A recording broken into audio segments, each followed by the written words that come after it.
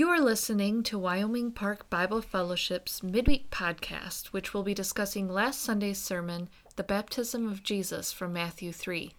I'm Becky Watson, and I'm here with Pastor John, my pastor and dad. How are you today? I'm doing really well. How are you? Good. I'd like to just review the message quickly. It was the entire chapter of Matthew, and we saw that we talked a little bit about the kingdom of heaven. It's the first time that the word kingdom has appeared explicitly in the text of Matthew, and so we spent some time talking about how the kingdom, it means where God is in charge. And then we talked about John the Baptist, how he was like Elijah, and how he was preparing the way for the Lord, which we discovered from the Isaiah passage that John the Baptist quotes, that we're preparing the way for God himself to come. And then we saw the message that John the Baptist gave to the leaders, the established leaders of his day, about this coming one, and he called them a brood of vipers. And so there's a very antagonistic relationship right off the bat between this new kingdom that's going to come and the established leaders. And then we saw that Jesus does come to John, as John had prepared the way, but John, maybe in his own mind even, was thinking of some grand entrance, and yet Jesus comes up to him, and the Bible tells us that the Spirit told John who Jesus was. He didn't recognize him from previous experience, apparently, even though they were distant cousins of sorts. Right. And then finally, Jesus says, I come to be baptized. And John is kind of surprised by all that and argues with Jesus, I need to be baptized by you, and yet you come to me. And then Jesus says very humbly, as we understand now, that he said, no, let's do this to fulfill all righteousness. And then Jesus is baptized, and then we see the heavens opened and the dove descend on Jesus, and then God's voice says, God himself says, this is my beloved Son, whom I'm well pleased. So that's the whole flow of Matthew 3. And there's a lot of good things to talk about, but the first thing that I wanted to bring up, and in the message I kind of use the word in passing, I use the word hostile takeover. And that has a very negative connotation in our culture, of course. We always think of that in bad terms. Somebody's taking over some nice company by buying out its stockholders and getting rid of its management, or it's a hostile thing. It's not an agreed to thing. It's against the will of the other party. Yeah, it feels like it. The people who are already working for company A or whoever, or they have no choice in the matter. Yeah, they already own some stock in this company, and all of a sudden some other company hostilely purchases all of the other stock from people who don't care, and then all of a sudden you've lost your business and your family, or your family's income, or your heritage, whatever. And so it's viewed in negative terms. So as a connotation, though, I did still kind of use it on purpose. Mm-hmm. And so what are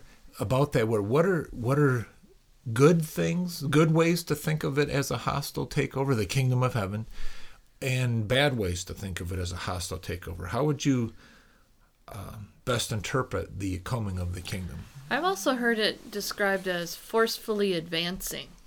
The kingdom of heaven is forcefully advancing. It's like unstoppable. It's sort of like, in that way, you could think of it as someone strong coming to save you.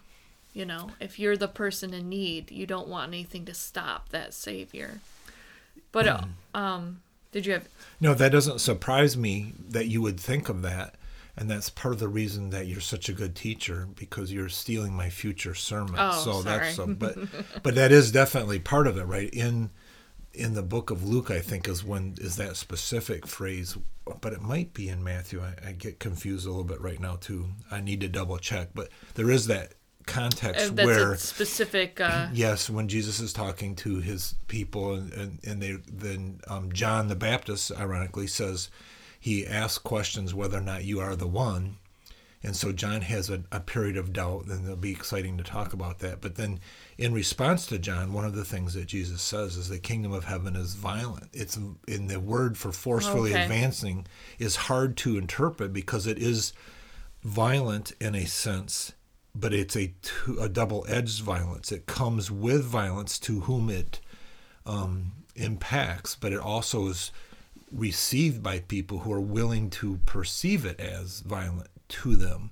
And so that's a tough one, but it goes right back to the same thing.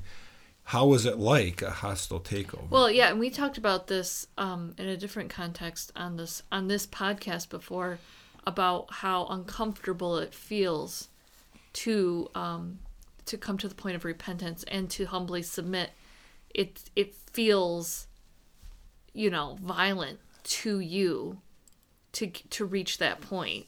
Remember when we talked about that? I remember we talked about the John story when we were talking about that. For sure. It's important. So thinking of the kingdom of heaven like a hostile takeover, part of what makes that a good analogy to describe it is that it does feel unwanted, right?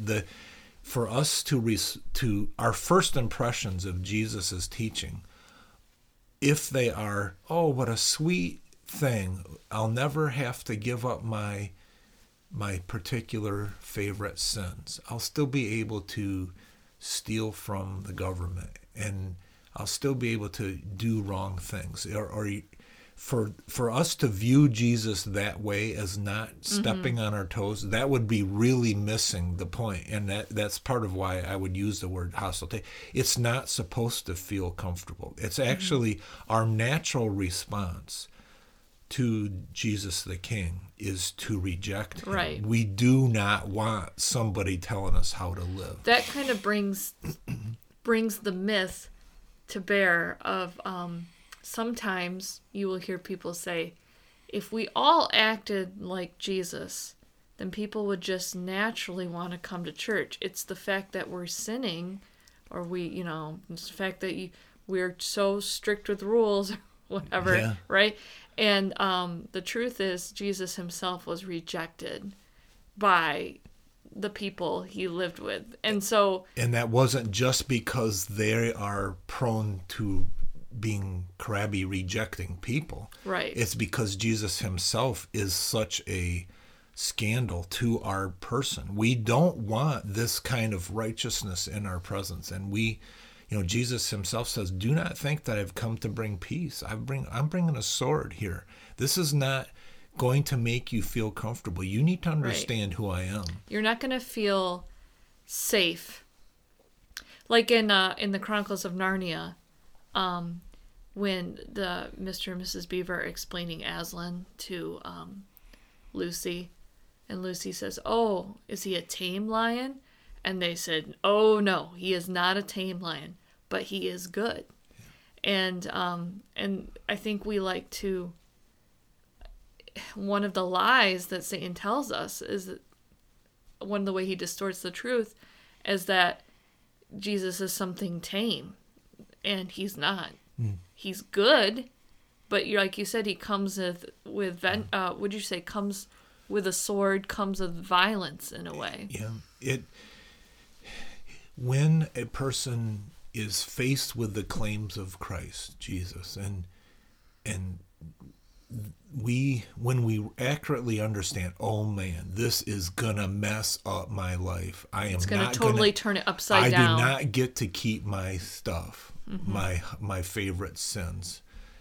That's the most accurate understanding of the gospel. I don't think we would think of it in that terms, my favorite sins. We would think of it, because we wouldn't have the clarity to see them as sins, probably in that context. But we know it. We don't like it. Right. Yeah. I heard someone, a pastor, talk about somebody had read the Sermon on the Mount and had never heard of it before, and they were appalled by it. What a ridiculous set of rules. There's no way anybody, you talk about over the top, legalistic, that's ridiculous. Even what's going on in my heart, I don't want anything to do with it. You see, that's the natural person speaking the right way. We in the Christian church are so used to the beauty of the Sermon on the Mount because we understand how it's fulfilled in Jesus that we forget its offensiveness. Jesus is not a king coming to serve. He's a king coming to be served.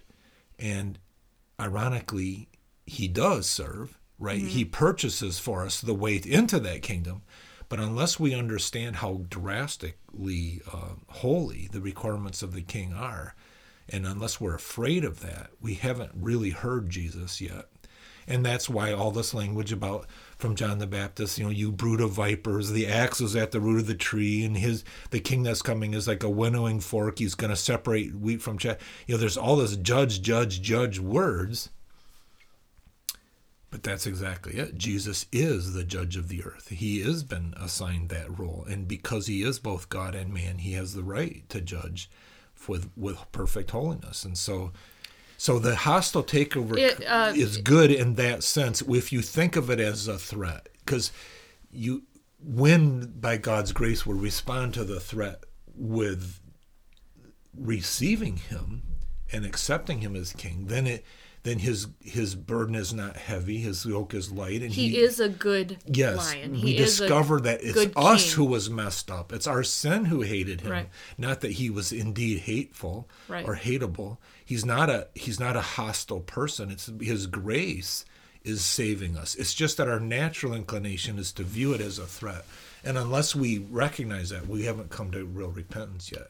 It reminds me of once when I was in college, I had a debate class or something, and the professor really was one of those quintessential stories you hear about a professor who hates Christianity, just took every opportunity to say something mean. In retrospect, she was not a very good professor, wasn't very good at her job anyway, but she would believing God is so ridiculous or something, and then she kind of found out I was a Christian for some reason, and so she would kind of like make an example out of me, sort of, and in the end, I don't know, she was trying to demonstrate something. I don't know, I don't want to make her sound so bad, but she's like, I end up saying something like, well, we are made in God's image or something like that. And she's like, so she said something really profane. She's like, so God has breasts because I have breasts. And it was like, you're just rude, right? Yeah. and she's just like, I just don't see how God could be like this in sort of a problem of evil. How can all these bad things happen or whatever? And I'm not going to worship a God. And for whatever reason, I had a lot of clarity in that moment, and I think I said it, or at least I'm pretty sure I said it. I said, but it's God's world. He created the universe, and it's sort of irrelevant that we, and in my head it was like, you, professor of a small college in Michigan, what you think or want God to be, because it's his world he created. He can do what he wishes with it. And, like a lot of times we want to rail against God or create him in our own image, or it's kind of irrelevant. I mean, it would be what he wants. Even if it were evil, we would have no recourse against him. I mean, he's the potter, we're the clay. So, it's just it's kind of a foolishness on top of rebellion. Yeah, for sure. You make a good point that the fact that God is good also is really awesome, because there isn't any rule above God that would have made it that any God that had to be a good God. I mean, God is by his character good already, and so that's just the way it is. But if he was a capricious, evil, or somehow not kind, and he wanted to just torture us for his own entertainment, as the creator, there isn't anybody who has a right to say, no, you can't. Right. Right. And so it is especially rebellious to rebel against the fact that he is also actually really good too, by his own character. So I think it's kind of helpful to view the kingdom of heaven in strong terms like that this is not the biggest danger that we want to avoid is that somebody would just think of it as a rider on your life insurance policy, or an additional lucky charm at your door, or something that doesn't change you radically from the inside. Or a useful business plan. It's just an augment. That in God's kingdom is not something that fits into us and God becomes our servant or a new revenue stream or something like that, right? Jesus has to be King and Lord and treasure. And so if I have a particular social, moral viewpoint on a particular issue, say, I don't know, just pick something, the hot button of our day, say something about the environmental movement. If I have a particular viewpoint on that Jesus better measure up to my goals or my interpretation of global warming, or else I'm going to reject him. We have gotten it all backwards, right? He's the king, and his teaching about conservation and taking care of the planet and being stewards, that's the teaching that has to win, not my own. And I'm sure you can fill in a lot more volatile issues than that as an example. Go ahead. I heard something, it's like, how the phrase, God is more conservative than conservatives are, and he's more liberal than liberals are on a political spectrum. But important to recognize when you say that's because he's holy and set apart and knows all the things. It's not like he's in the middle somewhere. Right. You know what I mean? Like, he's not the centrist. He's not like the true center of politics. He's like totally, and I think that's important for us to recognize that it's a totally different paradigm and plane we're talking about. I've learned from Tim Keller a little bit about that it's interesting to interpret both conservatism and liberalism in their classical senses of the word as both being opposite but equally wrong ways to try to reach God, right? The conservative thinks that they can get to God by meeting the rules, and that if they can somehow meet his legalistic standards, then God owes it to them to bless them. The liberal says, I don't care, there's no God at all, I'm not going to do anything with his rules. And Christianity is neither, right? Mm-hmm. Jesus doesn't come and say, here are the rules, follow them. Right. Nor does he come and say, hey, it doesn't matter what you do, they don't matter. No, Jesus comes and is something that's neither, but not both either. What he does is he says the rules matter, but I will pay. Yeah. I will fulfill the rules. And so I will give you my righteousness. I will be liberal and give you grace if you but trust me.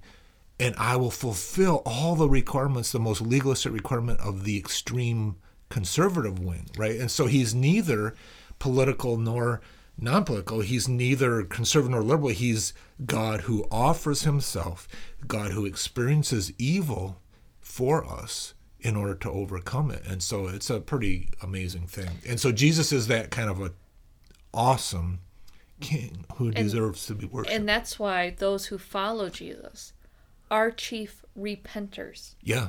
Because they believe the rules matter, but they recognize that they break them all the time, and that there's forgiveness in Christ. And our repenting is based on, our living is based on gratitude for the work already done, not as a means to gain that merit. Right. And so then now we're motivated by a whole new way of thinking. I've used the analogy before. I was talking to Mom the other day about it, and I said, if there was a law that you had to make 100 free throws, and if you did 100 free throws in a row, you get to go to heaven, we would stress and practice and try so hard, and some of us might actually do it. But it would be super stressful all the time, because if I miss one, I'm going to hell, right? It's that kind of a pressure. But if somebody else says, no, I've already made the 100 free throws for you, you don't have to even do it, but I want you to shoot free throws because of the love for the game. Then I can shoot free throws and maybe get 90 out of 100, but they actually were joyful because I was, so in that sort of sense. I guess I would add on to that is that in your analogy, which is getting increasingly ridiculous, but we would find that shooting free throws fills our heart. This is the right way to live. We'd be doing it for the love of the game. Well, we wouldn't know. We don't merely do it out of gratitude. We also find this is what I was created to do, to shoot free throws. You know what I mean? Yeah, exactly. Because sometimes I think when we're focusing so hard in the gospel and we say, okay, but why do we do the right thing? And we say, we're just so thankful. Yes, for sure. But also the grace enables us to do good works because that's what he created us to do. Yeah, so it's in his image. Like, right. that is our purpose, and that is where we find joy and that is like where we find satisfaction in our life, which is something a lot of people are looking for. We all are looking for, Right. you know. The King says he'll come and I'll give you life, and That's where abundant life is. Yes. Abundant life is in living a righteous life. It's not to avoid following the rules. It's to help me follow these rules. I can't do it, and then you truly are set free from your slavery to sin. For sure. And to follow my analogy, we enjoy and understand that the free throws process is its own reward. It's a glorious way to live, and we win the championship. Right. And someday we'll be able to shoot 100 because he's going to bring us to that perfection someday. Right. But it's not my job in the meantime. So it's a super cool, and that's the difference between the all law, all grace. It's both. And when we miss, it's like, I'm not surprised. Yeah. That's who I am, but I'm going to try again, right? Yeah, I know what I did wrong. I'll keep working on it. So that was fun. But the going back to the hostile takeover, there is a danger in viewing Christianity through those terms, and we talked about it a little bit in the discussion time Sunday. Did you have a thought of why would those terms not be very good terms to use in today's world? Well, if the means of the hostile takeover is not the end, which is God's kingdom, they're not good means, you know. And it's also God who's doing the takeover, not us. Right. What we're afraid of is that human beings will borrow that rhetoric and justify some sort of an earthly governmental power base, and to view that, hey, yeah, there is a lot of evil in the world, and we gotta get up and let's roll, and we're gonna take over, and we're gonna bring the sword to the battle, and it's gonna be a hostile takeover. An abortion clinic or something. Gonna hostile takeover, and shame on us, right? If we would say that the teaching of Jesus somehow gives us permission to assault a public facility, like happened last week at our Capitol building, and use the name of Jesus to justify the action of violent and rebellious behavior. And I know people are going to interpret that from different lens, and if you believe certain things, then it's harder for you to separate the action from the justification of it. But it wasn't under biblical descriptions, as I understand it was not just war theory, right? It was anger and violence, and it was closer to, and even if you don't want to believe that from a political perspective, we could all stand back and condemn the Crusades, for example, because somebody took up the sword in the name of Jesus. You're talking about the medieval. Yes, right. They took up that sword in the name of Jesus and tried to justify the advancement of their earthly kingdoms. Right. And Jesus will have no such thing, right? I mean, even his own disciples were frustrated that he wasn't trying to become a political leader at the time. Right. And that even could be argued that's why Judas betrayed him, because Judas caught on that he wasn't going to take over and do the power move. And so Jesus is not that kind of... So it's a hostile takeover of our soul. It's a hostile takeover through spiritual rebirth. It's when Jesus tells us to pray, your kingdom come, your will be done on earth as it is in heaven. It's not a human-made pressure. It's not a political pressure. Again, Paul would say in Corinthians, we wrestle not against flesh and blood. We don't fight in the same way that the world does. We fight strongholds and ideas that set themselves up against the knowledge of God. And so we are not... physical political forces, right? At this point in time, Christianity is all cultures around the world, changing the lives of people one at a time, and the gospel causes us to be better citizens and to love our neighbor and to do justly and to walk humbly with our God. And so there can be actions that flow out of our gospel, but it's not the thing. And so in that sense, I would really strongly argue against borrowing hostile takeover terminology to justify man politics. The justification that people would use in that scenario, that it reveals a fundamental mistrust of God's ability to do the hostile takeover. Because people think God needs me to do this thing, which is a sin, like either break the law or hurt another person, right. or some vigilante activity of some even sort, slander, or some sort. It's justified because if I don't, then God's gonna lose, and our God is so much bigger than that. We don't need to worry, and we don't need to.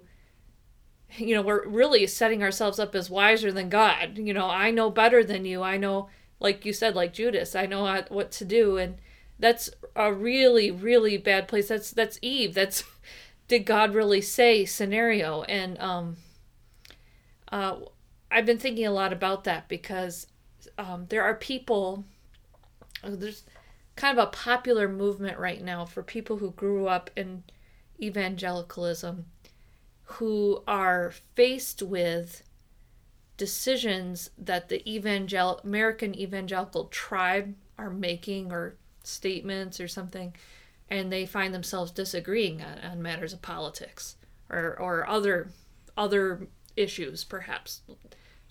Most of them non-essentials, right?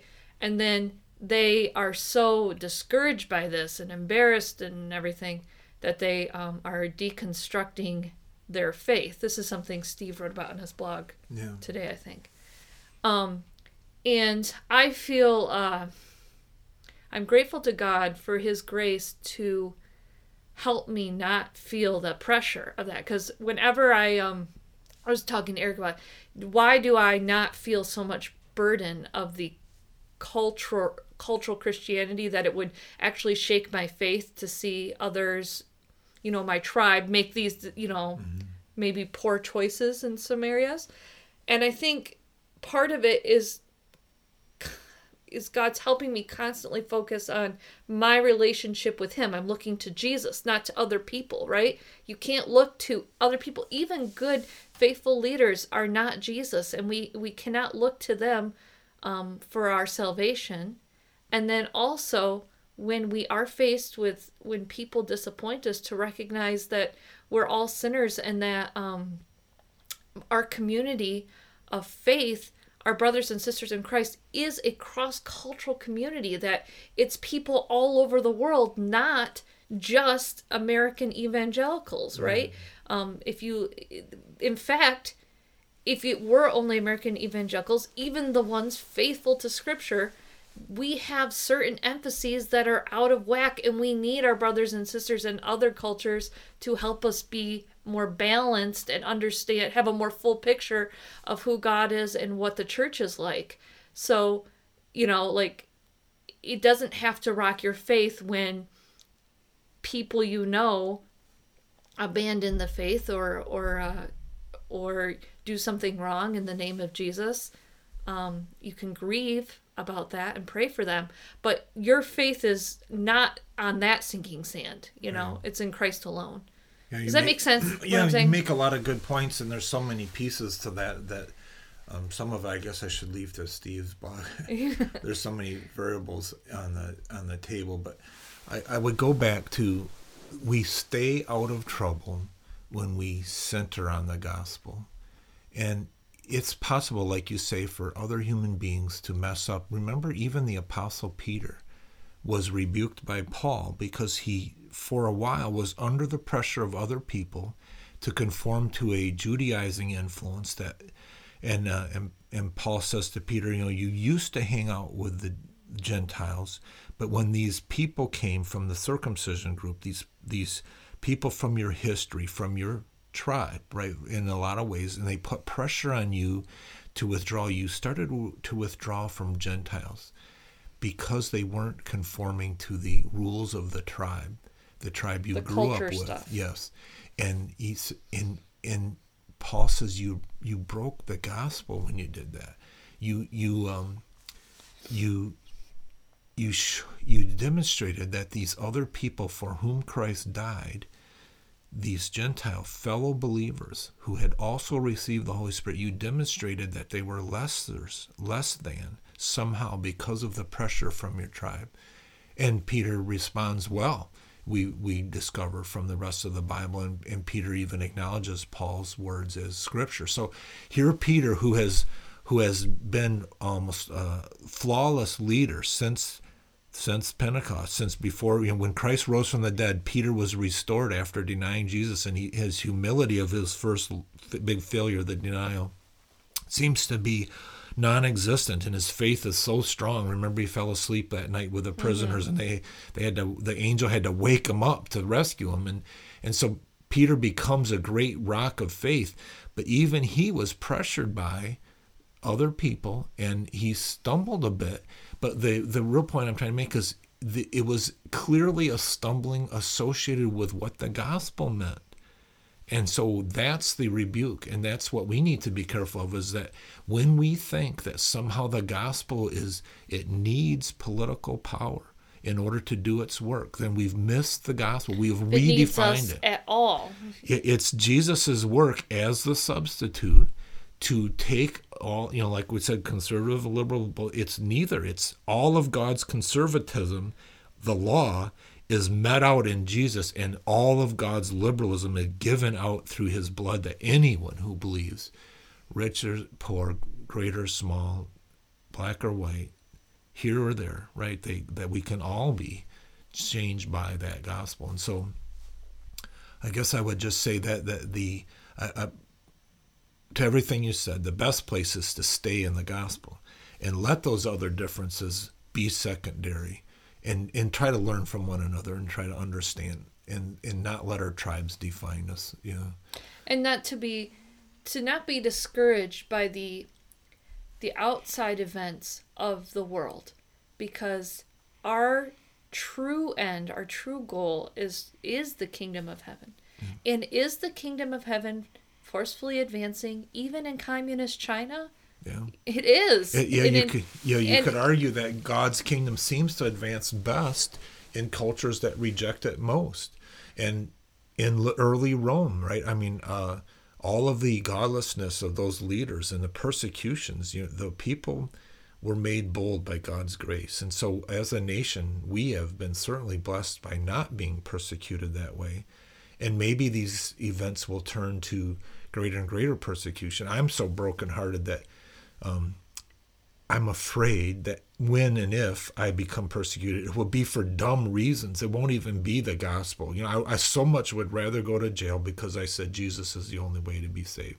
But I'm afraid, looking out the window, that the reason I'm going to go to jail is because of my view on marriage, or some view about whether or not this action should have been taken or not should have been taken in some kind of a demonstration rally somewhere. Is it this protest or that protest, and I'm going to get lumped in with some other nut, and people are going to put me in jail as a nut picking activity because somebody somewhere was carrying Jesus Saves in an AK-47 at the same time, and it's just so sad to me that Jesus gets lost even in my suffering if that's what happens. So that's why I try so careful to stay on the gospel and not be political in my comments, because I want to be persecuted for the right reason, not just because I'm misinformed by whatever media choice I use. I was intending to turn this conversation into a more hopeful place, but you did not follow me there. Well, I was trying to not go into the political. How late are we? Anyway, it's 34 minutes. Oh, okay. Well, we need to give mercy to our audience. Well, yeah, I think though that my point is the kingdom of heaven is coming, and we do not need to lose heart, and we don't need to fear. Amen. I mean, the gates of hell will not prevail. A horse is a vain hope for deliverance. Like despite its great strength, it cannot save. We those who put in their hope in the Lord, the eyes of the Lord on them. So we have good things to look forward to, not because of anything outside of ourselves, but things that are happening within us and in eternity. And those are real pleasures and real safeties, real refuge. I think that sometimes we can get so scared of the future, but we're like missing like the truth and the grace that's coming too. Jesus is making his name great, and if I don't know how the world's going for sure, but if what God's been doing in my own heart is any indication of what God's doing in the world, then his grace is powerful. You know, I'm learning to, it's kind of embarrassing to admit that you would weep at your own sermon. But you do it every week. Well, almost.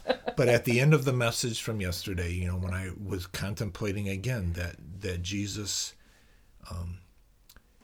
says, even though John the theologian knew I should be baptized, this is, you should be baptizing me. He wanted to switch it around. And Jesus said, no, I'm going to be the one who's going to lay down for you. And then the realization that when God says, this is my beloved son, my son whom I love, with him I'm well pleased, that's a blessing for me. Mm-hmm. That I have been buried with Christ, and that I'm going to be greeted someday. The heavens are going to open for me either when Jesus comes back or when I pass away. And there's going to be the voice, the same person's voice saying, well done, good and faithful servant. And if that doesn't change your view on life, man, I can't wait to live for the King now, right? I want to be one of his advanced troops in the land, not to borrow the military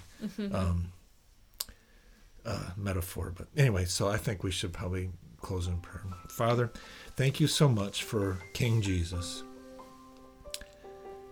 Thank you for the stories of kingship from the Bible that help us understand that he's like David, but so much greater.